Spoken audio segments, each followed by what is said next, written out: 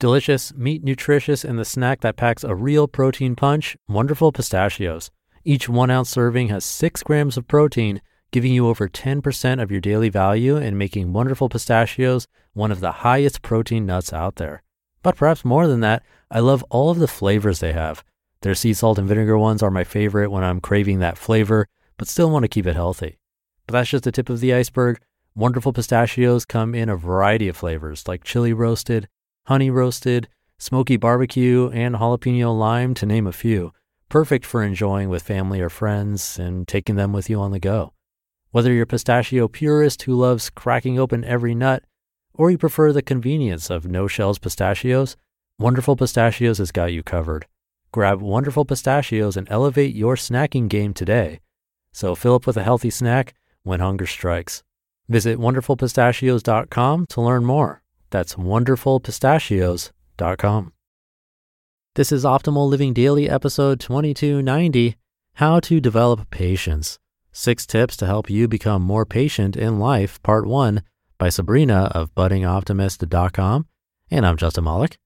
Today I have a bit of a longer post. I'll read the first half today and then finish the rest for you tomorrow. So with that, let's get right to part 1 and start optimizing your life.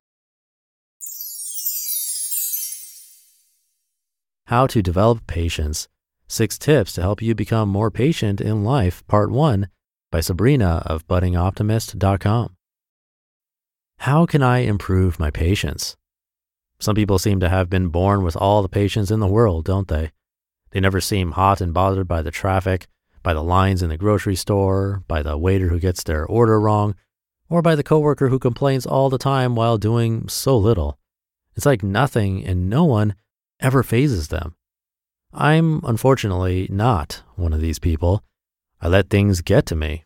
I snap at people from time to time, and sometimes I get so frustrated I let my emotions swell until they explode. But over the years, I've learned how to be more patient with myself, with others, and with life. And in this article, I'm going to share with you a few great lessons I've learned about patience, along with some tips that have helped me become a more patient person. Lesson number 1, patience is a skill.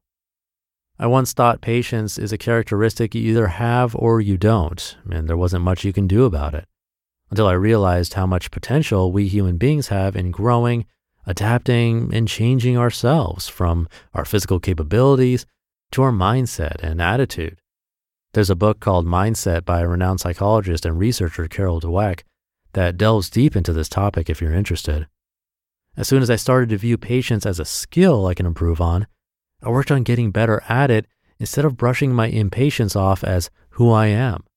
Sure, people are born with different dispositions and some may be naturally more impatient than others, but that doesn't mean we are fixed in stone. We can always make progress towards becoming more patient. Lesson number 2, nobody is making you impatient. I lost my patience because he's not listening. I lost my patience because she's taking too long. I lost my patience because the situation is just too frustrating. Well, most of us have said something along these lines before, but nobody but ourselves is at the helm of our emotions. Nobody else but ourselves can make us lose our patience. Sure, there are all kinds of frustrating moments and people we encounter in our lives, but how we choose to respond has always been and will always be up to us. Lesson number 3, patience is not about bottling up your emotions. Don't get me wrong, I'm not saying we should suck it up and put on a strained smile no matter what happens to us. My idea of patience is not about bottling up emotions or being a doormat.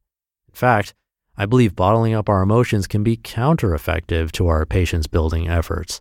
I tried doing it for a while and it just made my eventual burst of emotions that much more explosive.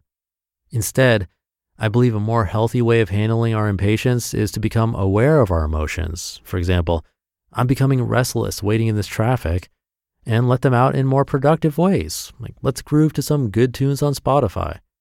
Now you must be thinking, yes, these lessons about patience are great, but what can I actually do to improve patience?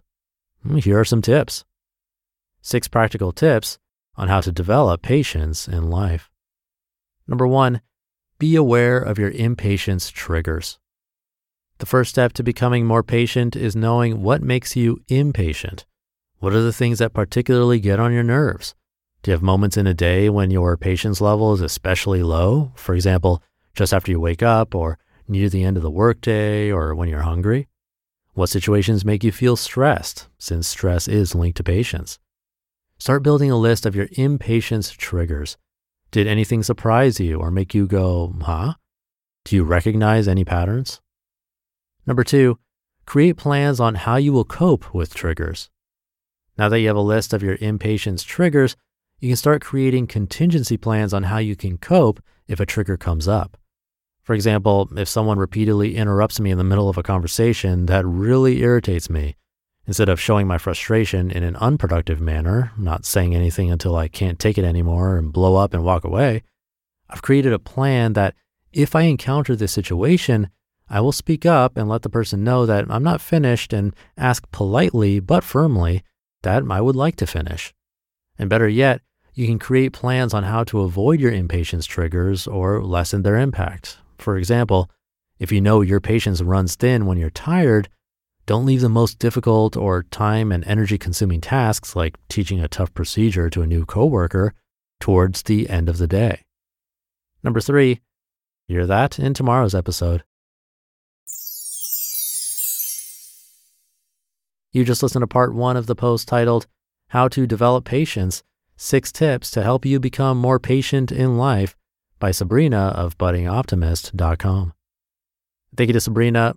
I'll save my comments for tomorrow after we finish up this post.